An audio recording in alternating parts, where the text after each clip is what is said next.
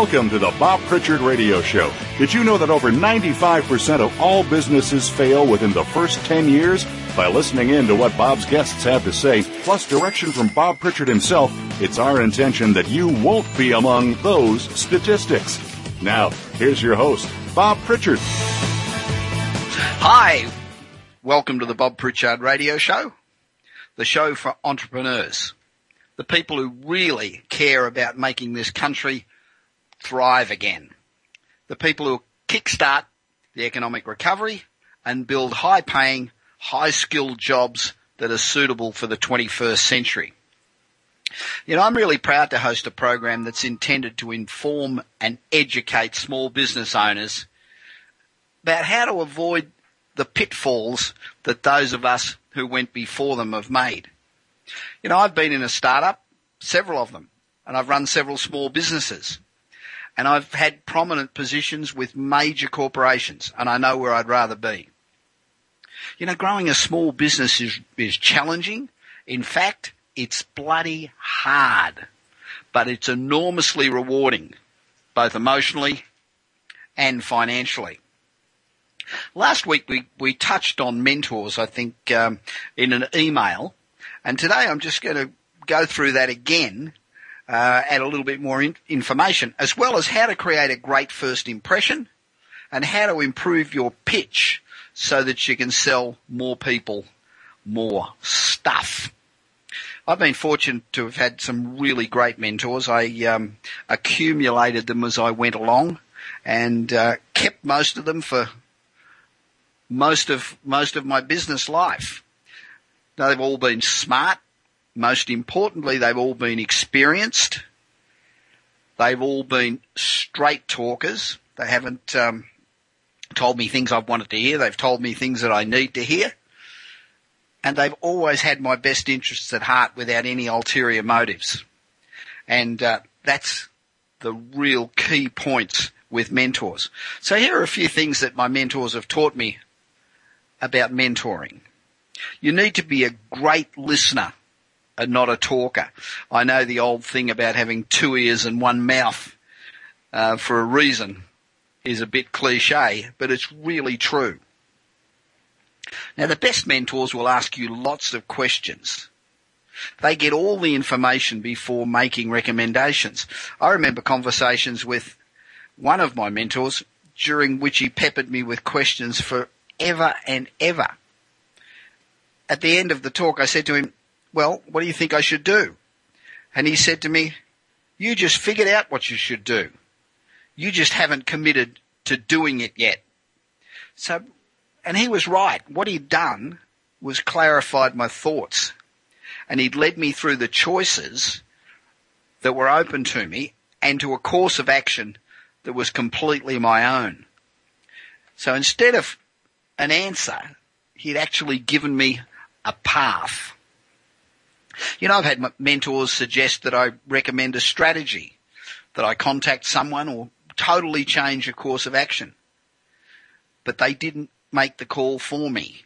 That decision was always on me. You know, I'm frequently asked by people to be their mentor. And I understand that. But the first thing I do is say to them, send me an email about what you want, what you're trying to achieve, how you're going to measure success, and why you chose me rather than someone else. So email it to me as soon as you can. Now, the interesting thing is that very, very few ever send me an email. The reason why is because they thought that getting a mentor was an easy way to get me on board or somebody like me and do their work for them. They were relying on me to solve their issues and hoping that they were going to get a free, experienced worker. And that leads me to the most important things that my mentors taught me. Take action. Every time we talked about an issue or considered a plan, my mentors wanted to know the action that I was going to take and when. I simply don't have time to coach people and develop people and work with them who will not get off their ass and do something for themselves that's in their best interests. If they're going to rely on me to do it, I want to be a sounding board. I want to challenge their thinking. I don't want to do the thinking for them. Now, I know what success I've had, or have in large part had because of the support of mentors. You know, I'm privileged to mentor a few people now. It's very rewarding. But you must have a clear understanding of the roles of both people in that mentor relationship. You're a mentor. You're not really part of their team. Now, one of the primary keys to success is to make a great first impression. And today, it takes a hell of a lot more than a firm handshake and a smile to make that impression. Basic business truths keep coming back in new ways. And one of those truths is that you don't get a second chance to make a first impression. We've all been told since we were little tykes. So why am I talking about it? Because I see so many mistakes being made in this area on a regular basis. People make them over and over again. They're old mistakes, but the new digital era brings its new mistakes. So here are a couple of rules for making a great first impression. It used to be that your first impression was a firm handshake, a smile, look in their eyes, nice pressed suit, polished shoes. But now your first impression precedes you, and it happens digitally. So make sure your picture, your profile, and your position are on your website, as well as all of those people in your team that you may be taking to meetings. Have a current and very robust file on LinkedIn. Almost 1 out of every 2 executives who are meeting with somebody for the first time look online prior to the meeting. And LinkedIn is one of the most frequently used platforms. And most importantly, keep your non-friend Facebook access to an absolute minimum. You don't want your prospective client, employer, to see you a bit under the weather at a party, or worse. You want to make sure that you keep those things to yourself. So now you judge not only on your persona, but also on your friends and business partners. The people who surround you are a clear part of your professional impression. Prospective partners and customers know that performance quality is driven by many people, not just you. Good teams create chemistry and confidence in that very first impression. So if you go to a meeting with a group of people, make sure all of them understand the same rules about grooming, handshakes, dress, smiles, eye contact, all the things that you know. The first impression your team makes is also the first impression that you make. Take the right number of people to a meeting. Never outgun the people you're meeting with. If they've got 3 people, you go with 2. If they've got 5, you go with 4. It's very important. It's also important that everybody that goes with you are on the same page.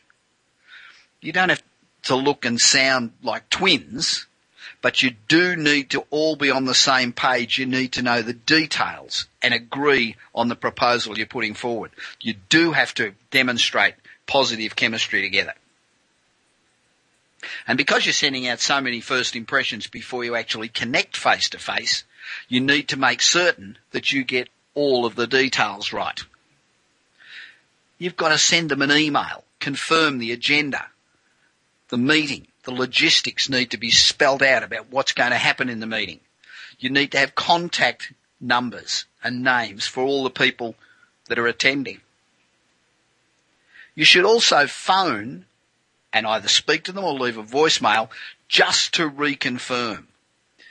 On very odd occasions, I've missed a meeting because of miscommunication, and it's embarrassing.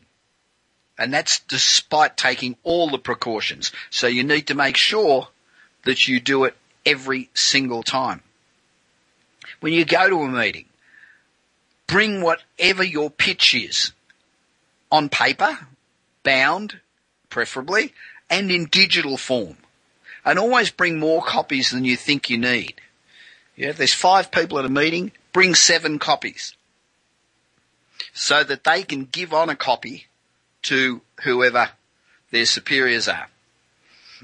And as the world gets more and more digital, our control over our image and our reputation gets harder and harder and less and less. The first few minutes of that first meeting are critical. Are you spending them wisely? How's the other person reacting to your pitch? So you need to find a way to quickly frame your message so that you're getting that message across very quickly. I've got a couple of techniques here that I'd just like to mention that could improve your pitch and land you the deal based on the way your prospect reacts to your pitch. So when you meet somebody for the first time, your first reactions to a new person or idea are, do I like it? Do I want to find out more about it? Or do I hate it and I'm going to kill it?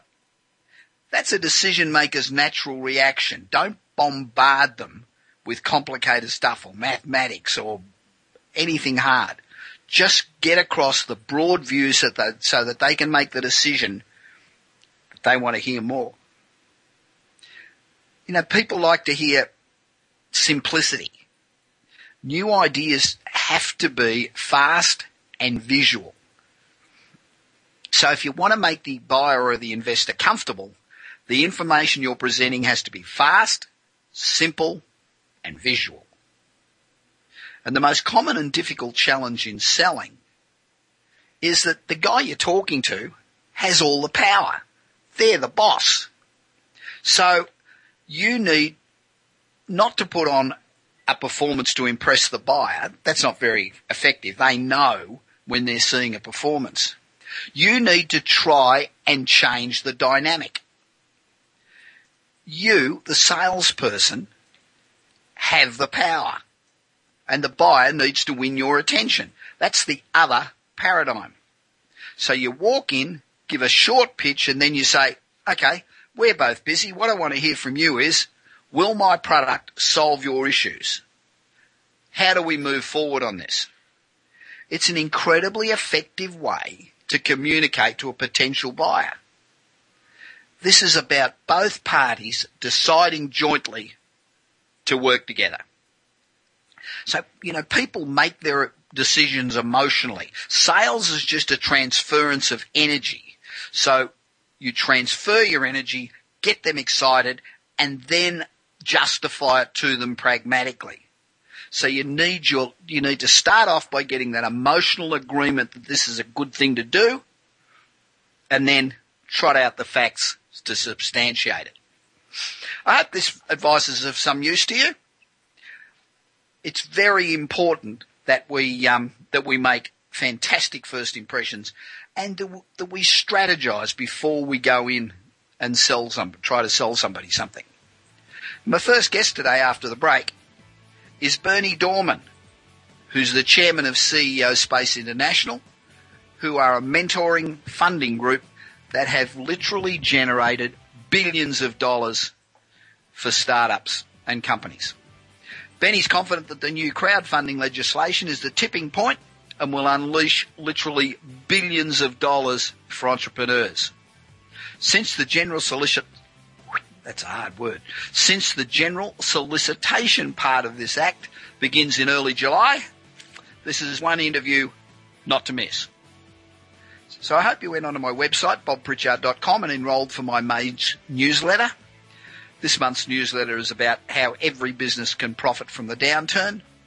I outline 16 things that you can do to kick butt, even in a lousy economy. Don't miss it. So don't forget to email me at bob@bobpritchard.com. Tweet me at @TheBobPritchard. Join me on LinkedIn, Facebook or Google+. Contact me any way that takes your fancy. Just don't ignore me. My name's Bob Pritchard, and I will be back after this short break.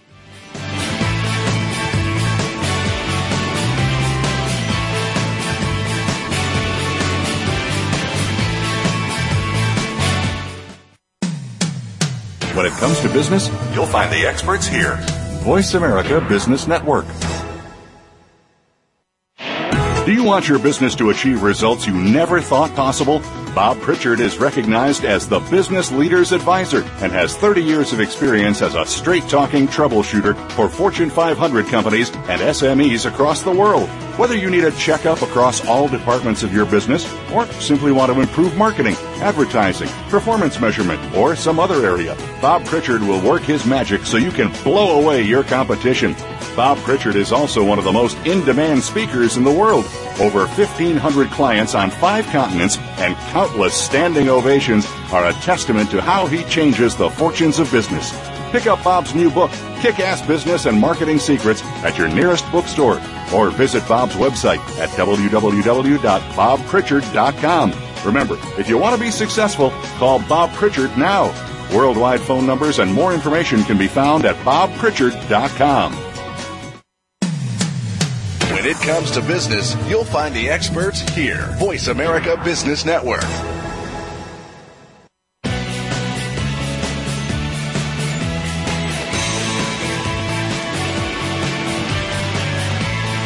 You are listening to the Bob Pritchard Radio Show. To connect with Bob, please send an email to bob@bobpritchard.com. That's bob@bobpritchard.com. Now, back to the show. Welcome back to the Bob Pritchard Radio Show. Well, this is a segment of the show where we have a chat to people who make a difference to business, whether it be startups, early stage, or even mature businesses. You know, every week I talk about how it's not going to be our broken down political system that reduces the deficit or puts people to work. It's entrepreneurs that are going to do that. And being successful in business is difficult.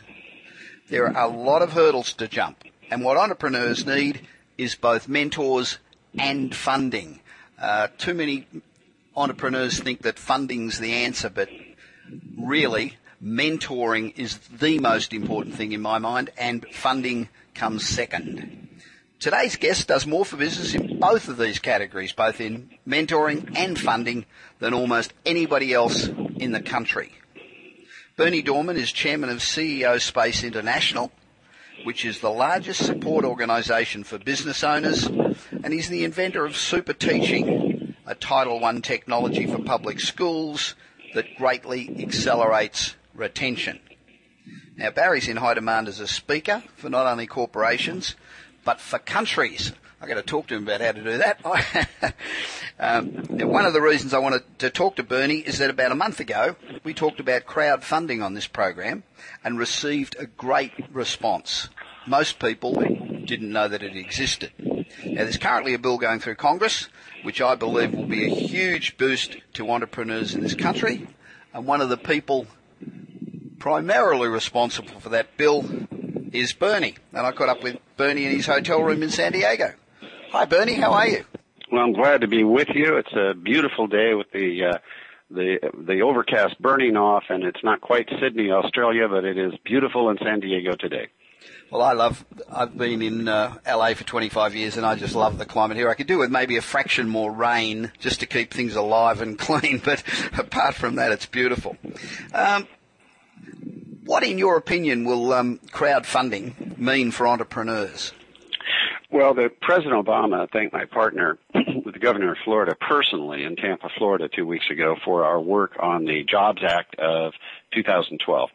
And in 60 days from this radio show, the Securities and Exchange Commission will release the first part called General Solicitation, which means that a private placement of stock or debt in a 506 offering, for instance, which you can look up at sec.gov under 506, you can raise millions and millions, and you're going to be able to advertise in the newspaper, have seminars, actually speak to groups, do email blasts, have a website. You're going to be able to do things you couldn't do before. It's going to open up floodgates of money. In fact, every lawyer listening needs to heads up and, ideally, I wish it could all be Friday on the 25th inside our Vegas convention, because as lawyers, we have Raul Campos, who's on the economic task force for President Obama. He was a former SEC commissioner, right?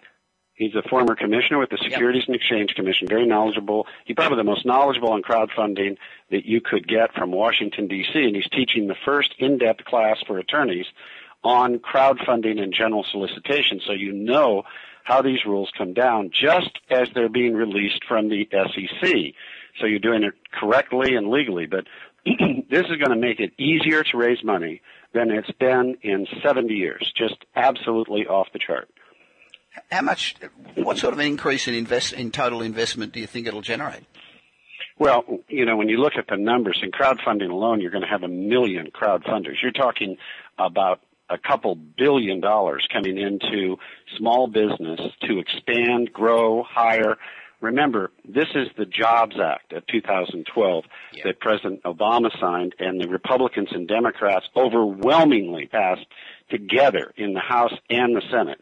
So this Jobs Act is the master plan for how to make America the entrepreneur nation.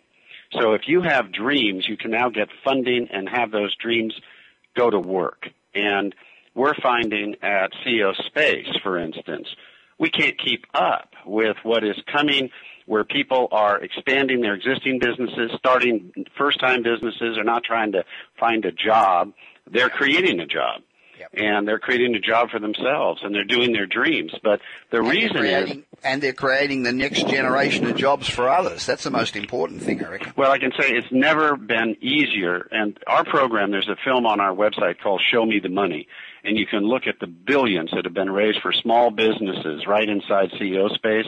But I have to tell you, it's a drop in the bucket to what's coming.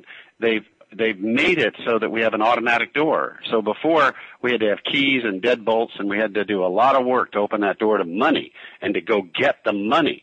And there's $2 trillion sitting on the sideline, Bernanke says at the Federal Reserve Board, waiting to invest in small businesses just like yours. Right. And I'm telling you, you're going to have money come at you like you haven't seen in 100 years. In fact, if you miss the next 18 to 24 months to expand your business, to get financial underpinning in there for marketing, advertising, branding, building branches, more locations geographically, going global, now is the time, as you've never had it in your life, to learn about crowdfunding, learn about general solicitation, which comes up in 60 days, and begin to use these new tools before everybody else is. And the ocean of money that's going to start to flow at you as you use these new tools that the Congress is giving you is going to open up the pathway where I have never seen a person fail in business, where they come to me and say later, Mr. Dohrmann, we did it just like you said. We followed all the mentor advice, but I can't make it work. There's no way I can't make it work because I have too much money. I have too much money for lawyers. I have too much money for advertising. I'll just have to give it back. I can't make the business work. I've never seen you say that to me. It's never happened. You always say, if I just had enough money, I could do this or that. Now you can have enough money. Okay. I've got a couple of little projects that need $500,000. Where do I start? What's the first thing I do? When you look at the crowdfunding rules, which will be active in 2013, right, you will be in a position of going on a portal and taking a test for a very little bit of money, a little registration fee of around $100 or so, and you'll be certified to do crowdfunding.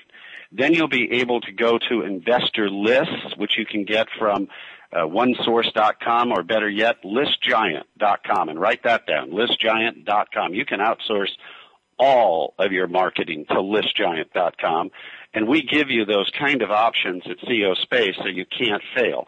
They'll get you investor lists you can go to by email. You can advertise in the Rob Report, in Inc. magazine, in Entrepreneur magazine, where investors are reading. You could advertise in the Wall Street Journal for investors. You can email blast, have websites for investors. This was precluded unless you were a public company. Sure. Now, what's the catch? You can only raise up to $2 million. You can, after $2 million, you have to follow a different set of rules. But even under those rules, for larger sums, you can still advertise.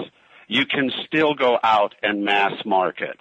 You just have to do it within the guidelines that are set up in all 50 states by the Securities and Exchange Commission on their website, sec.gov. And you can read the latest information at sec.gov on general solicitation. Just search general solicitation and search crowdfunding. And they report what they're doing exactly, so you know from the horse's mouth what the rules are. So it's coming into effect 2013. Well, the crowdfunding is. Now, general solicitation on private placements is coming into effect in July, and you're going to be able for the second half of the year to raise millions or tens of millions using the new rules on what's called general solicitation. It's going to be a blowhole for money coming right up our way. Now but to be able to do that, you need to register with the SEC. Well, you file for $100 a 5-page form that's called a Reg D form, and you can get that free by going to sec.gov and print it out. You can file it yourself or have an attorney do it, and now you're legal to make the offering, and you need to file the same form and pay a fee in the state the investor lives in. So if the investor lives in California, you file this one-time form with the state, and you just file it. All you need is proof that it arrived from FedEx, just a FedEx receipt, right. And you're legal to begin to operate in California or in Texas. And the rules for that regulation exemption for you to privately place your securities, to give people the paper and they give you their money, is very well expressed in the SEC Reg D section. You just go Regulation D and look at the rules. They're little bullet points. Anybody can read them, and it's not a mystery. In fact, we should teach this in high school. It's just amazing in our teen program how I watch these teenagers go out and raise hundreds of thousands, and they do it with all the legal compliance, and the adults seem to be stumbled and reserved, and, you know, they put it off. And it's like, you don't have to put off raising money. It's not hard. The government wants you to raise money. They want you to hire people. They want you to create jobs. And the rules to do it legally are not hard. You just have to learn them. So what, if you're an investor, a potential investor, what should you be looking out for when you see an ad, for example, in the Wall Street Journal? What should you be careful of? Well, you know, if it were me, it's just what you said when you started the program. I mean, it's the Pritchard rule. I mean, the mentors are the magic.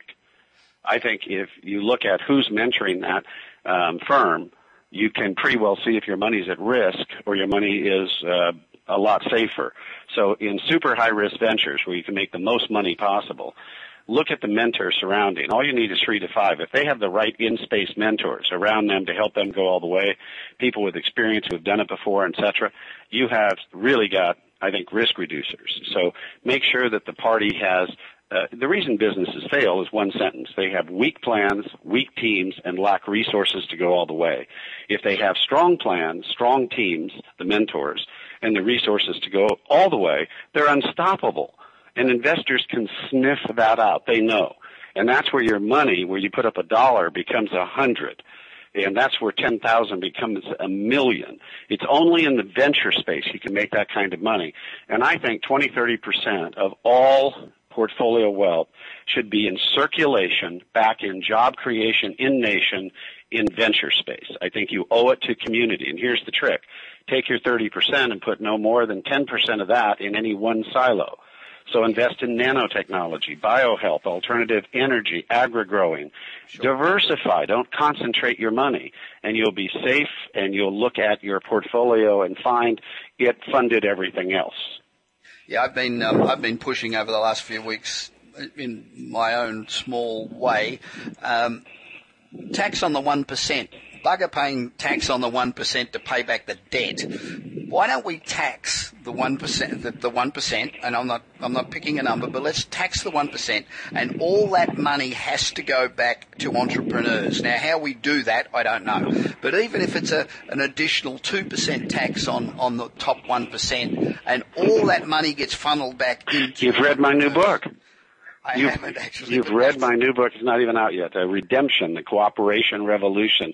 And it implores governments to begin to do just what you're saying, where we think the opposite of what they're doing should happen, which is instead of charging money in California, like $1,200 to set up a corporation, they should do it free and online and instantly, because the tax base they'll get by having jobs and tax payments made from income tax and inventory taxes is so great that they should remove the barriers to entry.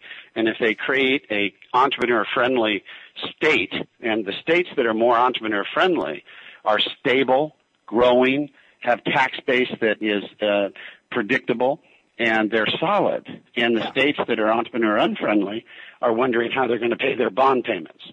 And I think the thing is that you get a Facebook that's been responsible directly and indirectly for the creation of 540,000 jobs, and we're propping up people who screw wing nuts on bolts in industries that are gone and are never going to come back. I don't get it. Well, from a political standpoint, some of these states are in a catch-22. They don't have money, and so they don't want to release any fees that they have now. But if they would just prime the pump, they'd have a gusher coming out into their bank accounts. And so it's a little pound foolish and short-sighted. But entrepreneur policy, where just what you said, taxes go to support the entrepreneur. For instance, I think entrepreneurs should be investors should have all sorts of incentives for the first 5 years when they invest. Yeah. The companies might be income tax free for 5 years as a corporation. They might have waivers on inventory tax for 5 years. So you can see these companies get solid, stay 3 to 5 years, and then become taxpayers because really the state receives their money from the income tax of the jobs created. Yep. And do everything to create a job factory by making the nation an entrepreneur factory and every state an entrepreneur factory. We live in the age of the entrepreneur. Absolutely. And the Jobs Act of 2012 is the demarcation. It is the biggest supernova of new money and resources coming to small business and dreamers in the history of the United States of America. They just turned the light bulb on to full for you to get money for your dreams, and most of you don't know it. So become familiar with general solicitation and crowdfunding. Talk to your lawyers. Ask them how it's working, what the new rules are, and you will be amazed at how now the slide is greased to the money pool, and you can slide right in, but be early, be first. Don't wait for everybody to do it. Get in early. Start in July. Get into your general solicitation. Make it happen for yourself. Bernie, thank you very much for your time. I wonder if you'd mind if I called you back at the start of July or early July. Yeah, I'd love to give you an update. So we can have an update on that. Yeah, we're working with the Senate and the House and the regulators, so we'd love to give you an update. Fantastic. Now, if you'd like to find out more about Bernie and CEO Space International, go to www.ceospaceinternational.com, and I'll be back with more of the program in just a couple of minutes.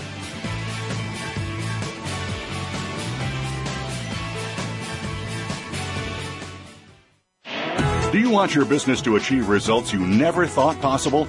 Bob Pritchard is recognized as the Business Leader's Advisor and has 30 years of experience as a straight-talking troubleshooter for Fortune 500 companies and SMEs across the world. Whether you need a checkup across all departments of your business or simply want to improve marketing, advertising, performance measurement, or some other area, Bob Pritchard will work his magic so you can blow away your competition.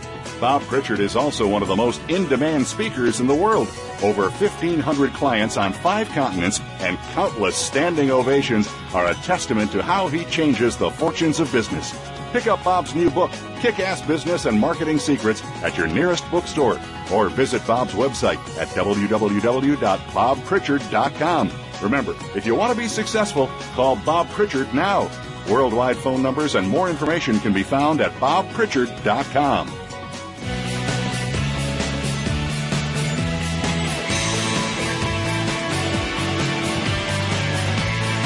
You are listening to the Bob Pritchard Radio Show. To connect with Bob, please send an email to bob@bobpritchard.com. That's bob@bobpritchard.com. Now, back to the show.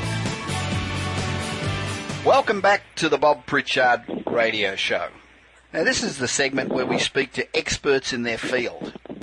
People who can provide great advice to entrepreneurs, startups, or established businesses. People who have been out there and done it.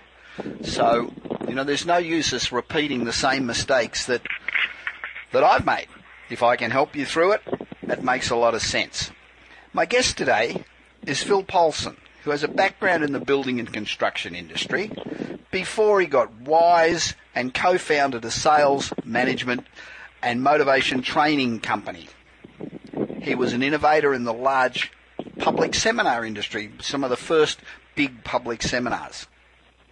Phil has worked with all of the greats in the speaking industry, including the likes of Zig Ziglar, Earl Nightingale, all of the guys that are absolute legends to people like me. And of course, he's worked with me, so it's all good. He's also a consultant in management and in sales to almost every conceivable industry. He is the guy that puts the S in sales. He's also a friend, so it's a pleasure to welcome him to the Bob Pritchard Radio Show. Hi, Phil. How are you? Hi, Bob. I'm very well, thanks. Good. Life treating you well? Well, I live in sunny Queensland in Australia, where it's beautiful one day and perfect the next, Bob, so it does always treats me well. Well, I live in California, where it's beautiful one day and perfect the next, so I think it's... But you have humidity there, don't you? Oh, we do, and it's beautiful. We need to see a lot more of your audience down here. Yeah, right. Mate, what is an effective salesperson? Well, an effective salesperson, let me start off by just saying what they're not. They're people, they're not effective if they're just out there talking and telling people what they do. Telling isn't selling. An effective salesperson is someone who's got the ability to listen, focus in on what the people want, and fulfill that want. Right. Okay. So, how did you get involved with selling initially? I mean, it's a long way from the construction industry and building. So, how did you actually get into sales? This will date me a bit, Bob. I was an orphan kid in post-war Christchurch, New Zealand, and on 50 cents a week orphans benefit, I had to go and do something to make some money. So I started knocking on doors, and I soon quickly found out that if you ask for money or food, anything can happen. So I started selling. I would go to a place, and I figured I'd bike to a place where they had lots of money, no sense in going somewhere where they can't pay you. Yep. So I'd pick on someone that had lots of leaves in their front lawns or something, and I'd knock on the door and say, would you like me to clean up your leaves? And they would pay me, and I'd go from there. And I soon realised that if I wanted repeat business, I'd say to them, listen, should I put next Wednesday aside to come to you? Okay. So that's where I first started to sell. However, let me just say this. When my son went to school here in California, and when he was about, I'm not sure how old, but about 12 or something, they had to set up a business, and they had to register it with the state. They had to do tax, they had to do returns, they had to do the whole thing at 12 years old, which I think is a sensational thing Good to do. for them.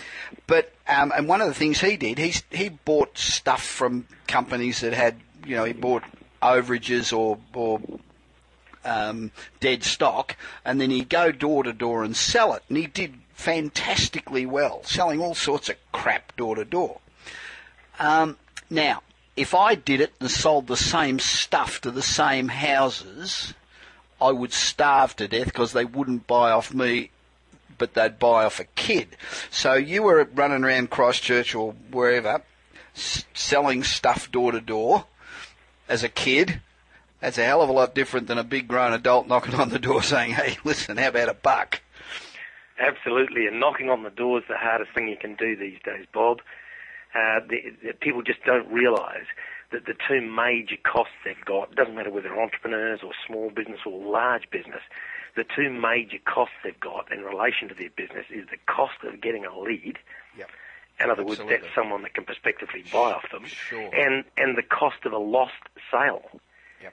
So they're not factoring those things in. So the two things that I take majorly into account are, once we've got that lead, how do we maximise the opportunity from that? How do you get the very, very best out of that lead?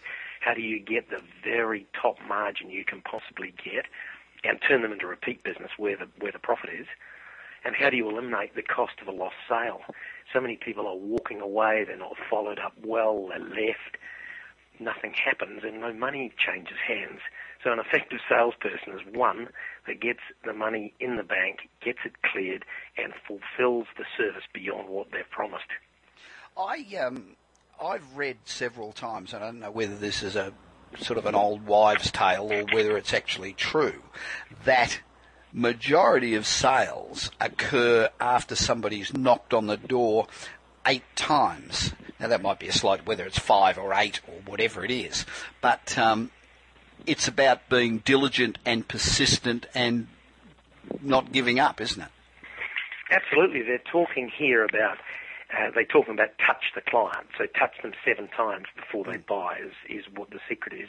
Yeah. But if the person has invited you in, therefore you've only got to greet them once, and yes. the way to get that done is word of mouth. It's still the most powerful method of referral, and it's one that people seriously overlook.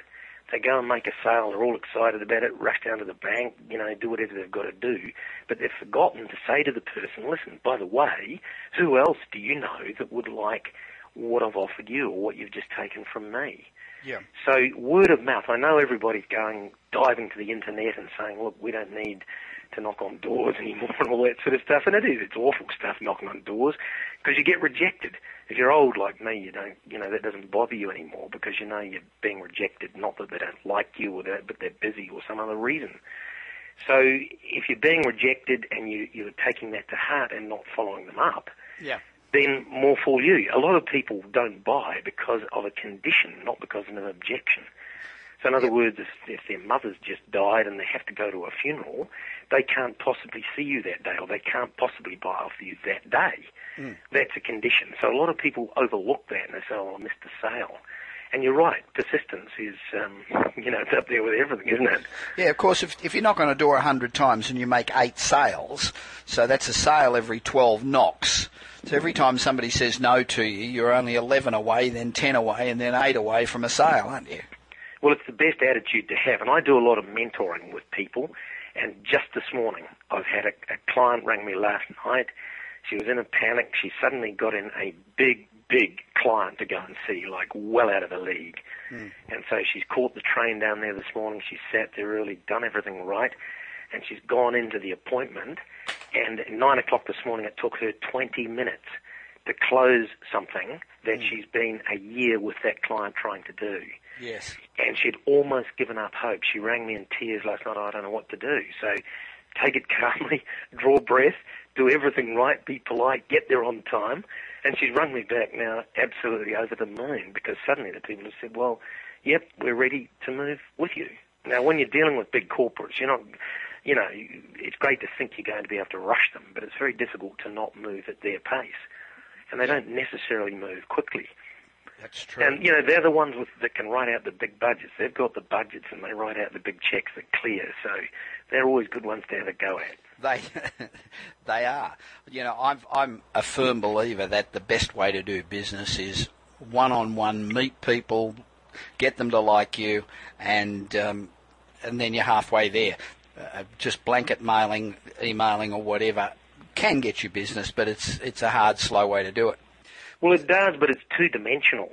And I mean, what I get on every email that I possibly can because I want to see what everybody's doing, to see how I can improve, and also to see how I can do it differently. I don't want to be just in the middle of the ruck doing the same thing. Yeah. And I'll always be the most expensive. So I want those that are rushing in there to sell on price to get in before I do, so that they can get out of the road. Anyone that's just selling on price has to be high pressure. Me, I sell on quality and service and follow up and all those other things that are extra. So I'll always be maybe 20% dearer than anybody else. Yeah. And the very first thing I say, people say to me, oh, you're 20% dearer than your opposition. I say, well, that's true. And they say, well, can you cut the price? And I say, well, which part of my service would you like me to leave out in order to get it down that cheap? Yeah, I do the same thing. Yep. Yep. We agree on that. So what inherent traits must a good salesman have? What really makes a good salesman tick? Well, to me, the best salespeople, I mean, this is regardless of how they look and how they're educated and how they dress and all those sort of things, the best salespeople or the best trait is that they are good listeners. So in other words, if you could judge a salesperson just on how they looked, whether they were certain age or dressed a certain way, it'd be easy, wouldn't it? Just say, right, you're the salesperson. Yeah. But it's not. The key is the people that are the best listeners. And they then know that they've got the person talking about their subject. I've never met a person that doesn't want to talk about themselves. Absolutely. So if they're listening, where most salespeople fall down, they're trying to tell their story. Now, if you and I are talking, two people are talking face to face, who believes what the person who's talking is saying is true? That person does, don't they? Yeah, they do. So you might be listening to me and going, what a load of hogwash, whereas the person who's talking will believe what they're saying is true. So if you're listening to them and particularly capturing their words, writing down their words and listening hard, you can then push them that little bit further. And when you're face-to-face questioning, you can see which bits people are lighting up on and see which bits people are not. Yeah. And on the email and on the telephone, you can't do that. They might be with their feet up, having a cocktail and chatting away with you, but their attention's not on you. Yeah. Whereas if you're sitting face-to-face, so to me, the best trait of a good salesperson is one that knows how to listen. Yeah. So why should you sell yourself to a prospective customer before you sell your product or service? I know the answer to this. I'm just asking you. Yeah, well, I think, dear old Zig summed it up the best. He said that people just don't care how much you know until they know how much you care. So to me, selling yourself is just like, for example, if you were on a bicycle and you're biking along, picture your front wheel. It's got a hub and it's got a spoke and it's got a tyre around the outside, right? Yep. If something goes wrong as you're biking along with the tyre and it pops off or you puncture or whatever, these days with the repair kits they've got, you can leap off, unbolt the thing. My son does it in about 1 minute on his bike, and you're away again, provided you've remembered to bring your pump, right? So in selling, you've got to remember to bring all your equipment you need. Yep. But where real selling yourself is, if you're biking along on the same bike and the hub of the wheel collapses, you're in deep trouble, aren't you? The bike rolls over and you're smashed, and the next thing you're in the ambulance and off to hospital or whatever happens. You're in trouble. So to me, the selling yourself is in the hub of the wheel. And in the hub of the wheel, which it has to be locked tight, spinning beautifully, is all the intangible things that you can't otherwise come by. Yep. So trust, belief, integrity, all of those, honesty, all of those things are in that hub. Yes. And if you're selling yourself, then you're selling the things in the hub first. So notice I haven't mentioned anything about product or service. Yep. I've just mentioned the things that are integrity. Look at politicians. Look at a politician who tells a lie and watch how quickly people that they're trying to sell to switch off them. Same applies in selling. I'm trying to think of a politician that actually tells the truth. However, so among the things you mentioned, which is the most important of those? Trust? I think the intangible things are very difficult to divide. I mean, trust, intangible belief, and honesty. If they see you as an honest person, they may not necessarily believe you. I mean, you might have a best mate who you think is honest as the day's long, but he might say something you don't necessarily believe. Yeah. On the other hand, you might know a guy that's an absolute bull artist, but he might say something that's true. Yeah. So you've got to differentiate between honesty and belief, So all of those things are equal: integrity, honesty, belief, truth. And here's an example that we had this morning with this particular girl, right? I said, if in the event, in other words, to the client, this is a major client that she desperately wanted. Yes. If in the event we can't help you, are you okay if we are the first to say so? Now, you should have seen the reaction that she got from this woman, a very big person in one of the corporates. Right. She said, oh, really? So there's honesty. She built honesty. She built honesty right there in that minute. So I can't say to you which is the most important of those, but they all are. So if you're trustworthy in the eyes of the customer, that's supremely important. Mate, we're running really short of time. It's great to speak with you. What's your final word to our audience? My final word to your audience is, if you're in selling, if you're an entrepreneur, if you're in a small business, and you've got a problem, there is no problem that can't be solved. Jim Rohn once said to me, and he's one of the greats that I've ever met, he said to me, every problem can be solved in the library, and there's not one library in the world that's annual fee is not more than about $10. Now, that was some years ago, so it might be more now. So read the answers. And in my case, I've written a book, which you know, and thank you very much. You out of the blue sent me a wonderful testimonial for it. But it's a great book. It's on my website. It's on Amazon. It's called Sales Drive by Phil Poulson. I've entitled it The Definitive No-Brainer Street Smart Guide to Sales Stardom. It's all the stuff they don't teach you in unis or sales trainers and corporates don't know because they haven't been out there on the street getting their proverbials kicked in like I have. So go and get that. Go to my website, www.salesdrive.com.au. Remember the .au bit. And any one of your audience that buys my book, the e-version, that downloads it and buys it, here's what I'll do. I'm right in the throes of making an audio version of the book, which is going to retail at $90. For the first 100 for you, Bob, they buy the e-version. And for the first 100, I will give them the audio tapes absolutely free. Now, they won't get that straight away. That'll take me a couple of days to finish off. Okay, how's that for a deal? That's a fantastic deal. Let's only give away 99 because I'm looking forward to my copy. Okay, mate, I'll stick to 100 and I'll give you one as well. Mate, great to speak to you. I look forward to catching up with you soon.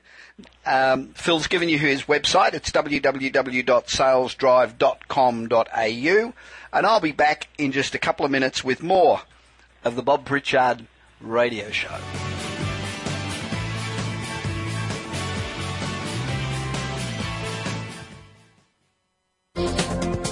The business community's first choice in Internet Talk Radio. Voice America Business Network. Do you want your business to achieve results you never thought possible? Bob Pritchard is recognized as the Business Leader's Advisor and has 30 years of experience as a straight-talking troubleshooter for Fortune 500 companies and SMEs across the world.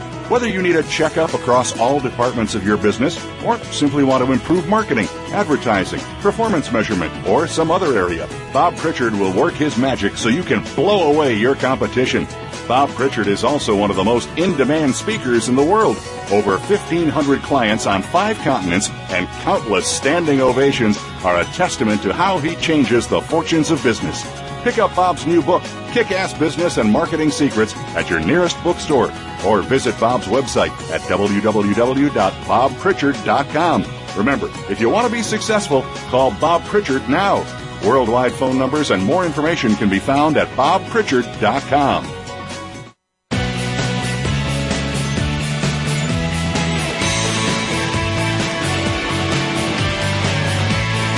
You are listening to the Bob Pritchard Radio Show. To connect with Bob, please send an email to bob@bobpritchard.com. That's bob@bobpritchard.com. Now, back to the show. Welcome back to the Bob Pritchard Straight Talking Business Show. Coming to you this week from my hometown of Los Angeles. Another absolutely gorgeous day. Perfect time for a margarita. We really appreciate your emails coming to us from all over the world.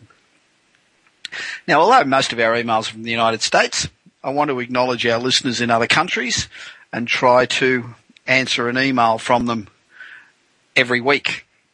Now, I think the reason that this segment's so popular is that irrespective of where you are in the world, whether you've got a big business or a small business, irrespective of what you do, we all have the same issues. We all have the same challenges. Doesn't matter whether you're in retail, a plumber, a landscape gardener, or running a dry cleaner. So while I might be answering an email from the owner of a company who makes window frames, it probably applies to your business equally. The first email this week is from Ivan Jefferson of Elizabethtown, Pennsylvania, who writes, "Dear Bob, love your show, and I have your book. If I send it to you, will you autograph it for me?"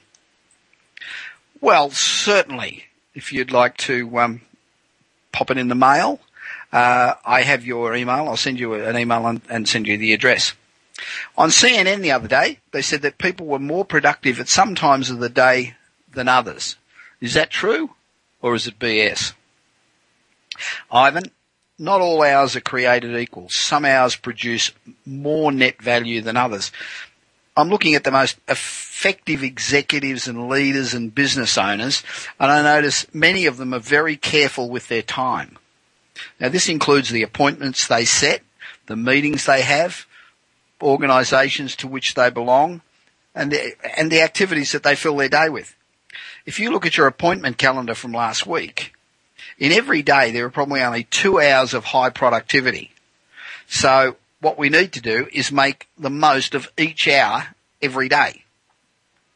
So rank your activities over the course of the week into 3 categories. Ones that are high value, low value, and no value.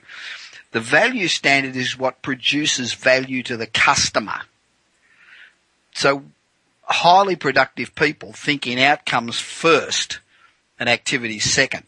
So you need to decide what is valuable. Getting to a place where you spend 100% of your time in the high value category, well, that's probably pretty unrealistic. But what if you could move 1 hour a day or get rid of altogether the no value and move it into low value and sum up to high value? You would be getting a lot more done and making a lot more money. So the first thing to do is cut out everything that's wasting time. And things like generating reports, regularly scheduling meetings, clerical work, bouncing emails. Emails are just past the monkey. You know, emails achieve bugger all, really. So, you know, all of those things can be relegated down to low value.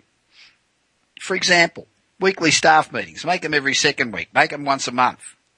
Or if it's an hour meeting, make it a half-hour meeting or a quarter of an hour meeting.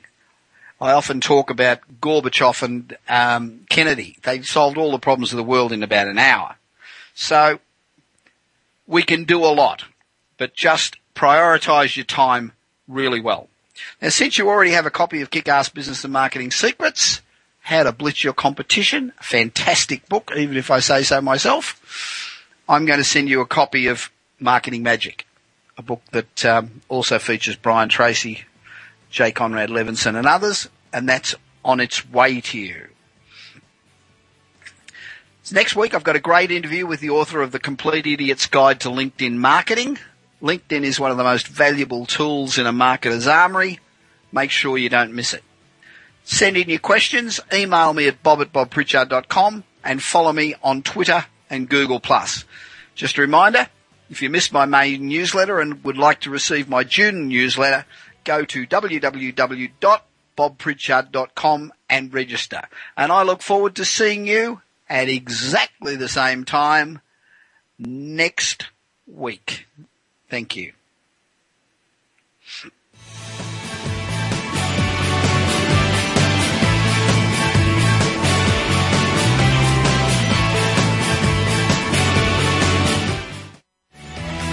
You've been listening to the Bob Pritchard Radio Show.